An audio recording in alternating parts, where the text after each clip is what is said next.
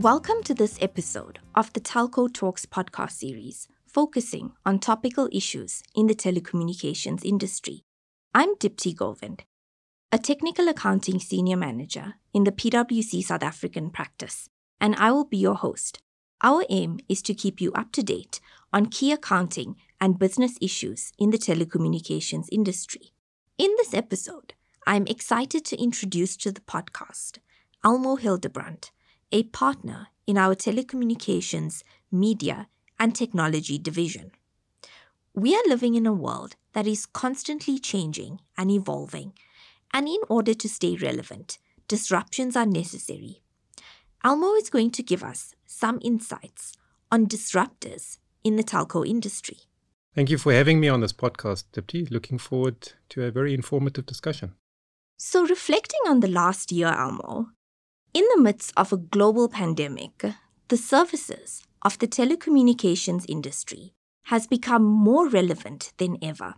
With remote working, data usage has soared, video streaming has increased, and capacity on operators' networks has increased. It is quite clear that COVID-19 has been a disruptive event for the industry. Almo, what are your thoughts on this? Sure, Dipti. It was absolutely disruptive. The pandemic has brought to light what a resilient industry the telecommunications industry is, though. Our telecommunications clients were able to respond to the pandemic overnight in terms of increased data allowances and bandwidth. The services of the telco operators are critical to enable remote working. The uptake of data traffic and working from home has had a positive impact on the telco operators, both locally and in Africa, which is clear in their results. I have to agree with you there, Almo. From an accounting and financial reporting perspective, we have seen positive revenue trends, in particular with regards to service revenue, and a low impact on impairments in comparison to other industries, which have taken a huge knock. On the flip side, what would you say are the possible issues that operators have faced and continue to face as a result of this disruptive event from a business perspective? There are a few issues that come to mind here, Dipti. Firstly, the shift to remote working has driven up the demand for connectivity. Whilst this increase in data traffic has had a positive impact for operators' results, it has also placed a strain on the network and in some instances has impacted the service quality of the network. Secondly, the telco industry is a people-intensive industry, with people working in offices, out at base station sites, and at retail stores. Remote working increases the security and infrastructure risk for consumers and operators, as there are some elements of telecommunications work that cannot be easily done remotely, if at all. For example, critical maintenance on base stations and telco infrastructure. Further, another impact to telcos is the closure of retail stores, which impacted sales and the productivity of frontline employees who regularly engage with customers. I can already think of all the knock-on accounting implications of this. Are there any other points you would like to touch on? Sure. From a supply chain perspective, even though operators have diversified their supply chains, we have still seen a slowdown with regards to handset supplies. And whilst telcos may be trying to stockpile inventory, this approach has its limitations. The manufacture and delivery of network equipment was expected to be delayed and in some instances has been slowing down the rollout of 5G and fiber network builds. Fortunately, locally and within Africa, we have seen major operators roll out 5G, which is indeed another positive sign.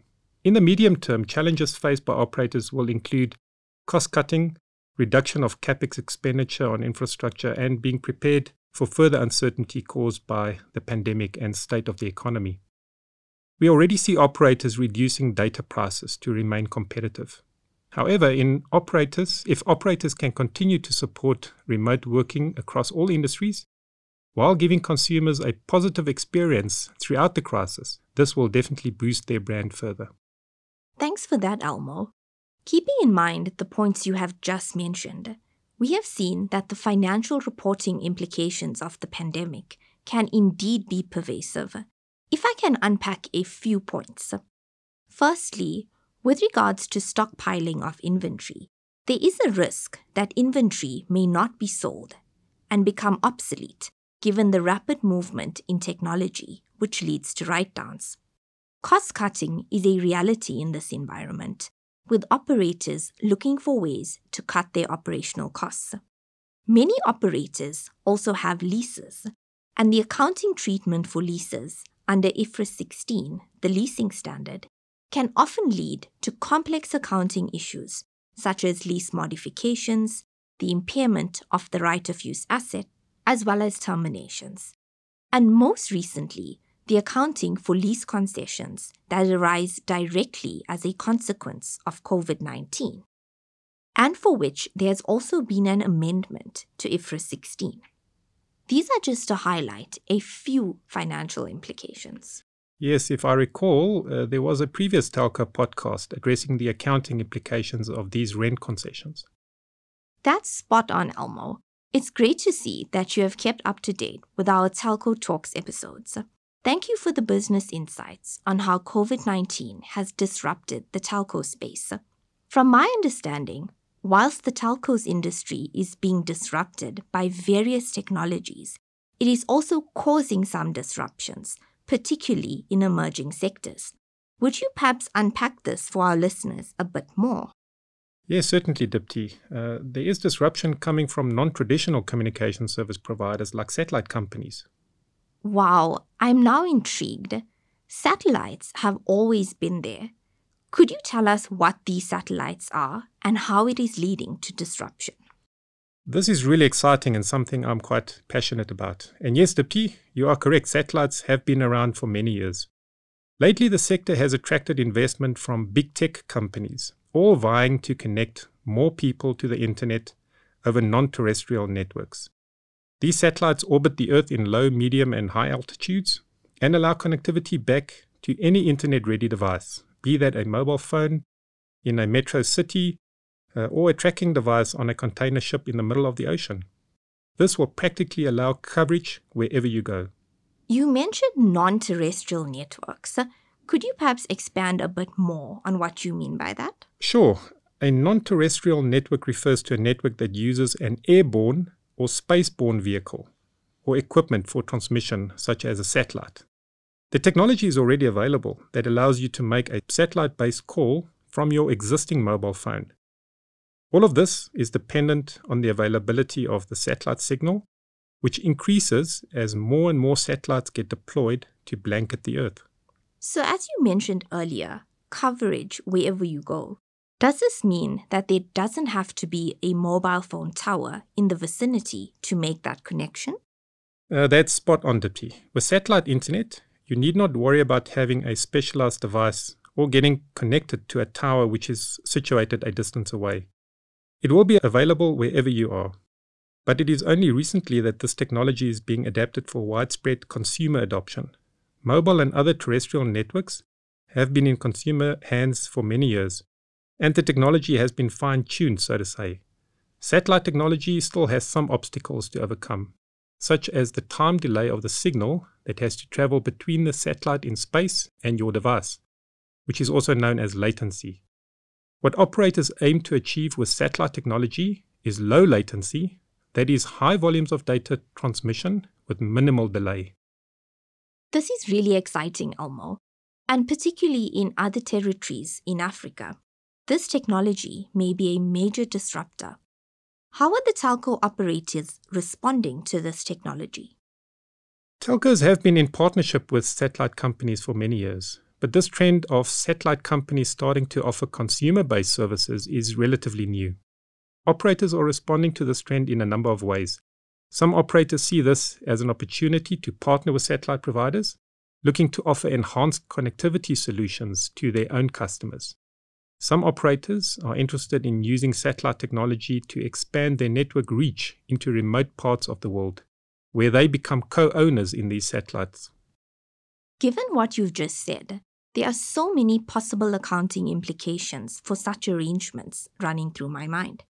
For example, an operator could lease a satellite or numerous satellites, so consideration could be if the definition of a lease is met in terms of IFRS 16, which can get quite complex, or even co-own the satellite, which may be similar to a joint venture, where decisions, output, and profits are jointly shared by the parties to the arrangement. These are such interesting issues. I also understand that in certain territories, the airspace is owned and is highly regulated, which could impact lease considerations. So what are the implications of operators having satellites in these areas?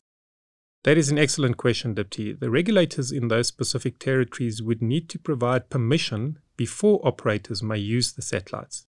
This would mean that regulators would need to open up airspace above each country. Australia has already started to open up their airspace, and in all likelihood, it seems that France and the US and other countries will follow shortly. And where is South Africa with regards to this? Here in South Africa, satellite internet disruption in the telco space is still a bit of an unknown due to high prices, equipment uncertainty, and the heavily regulated space industry. However, ICASA has started having those conversations, so we should be watching out for the rollout of Elon Musk's Starlink internet service to operate in South Africa once that approval is obtained. And how would Starlink work? Well, Starlink was launched in 2015, and it uses a constellation of thousands of small low Earth orbit satellites to beam internet services to customers using its dish antennas. So basically connecting customers to satellites rather than towers without impeding quality and speed. Starlink would be considered an internet service provider in South Africa, whose main distinction is that it uses satellite as its access network. However, to provide internet services in South Africa, it would have to receive regulatory approval from ICASA.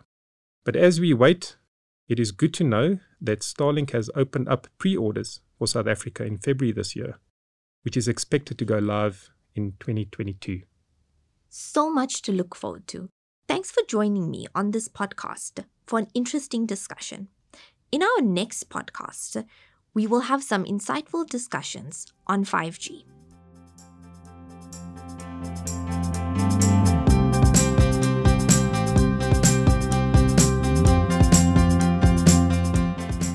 This podcast is brought to you by PwC, all rights reserved. PwC refers to the South African member firm or one of its subsidiaries or affiliates and may sometimes refer to the PwC network. Each member firm is a separate legal entity. Please see www.pwc.com/structure for further details. This podcast is for general information purposes only and should not be used as a substitute for consultation with professional advisors.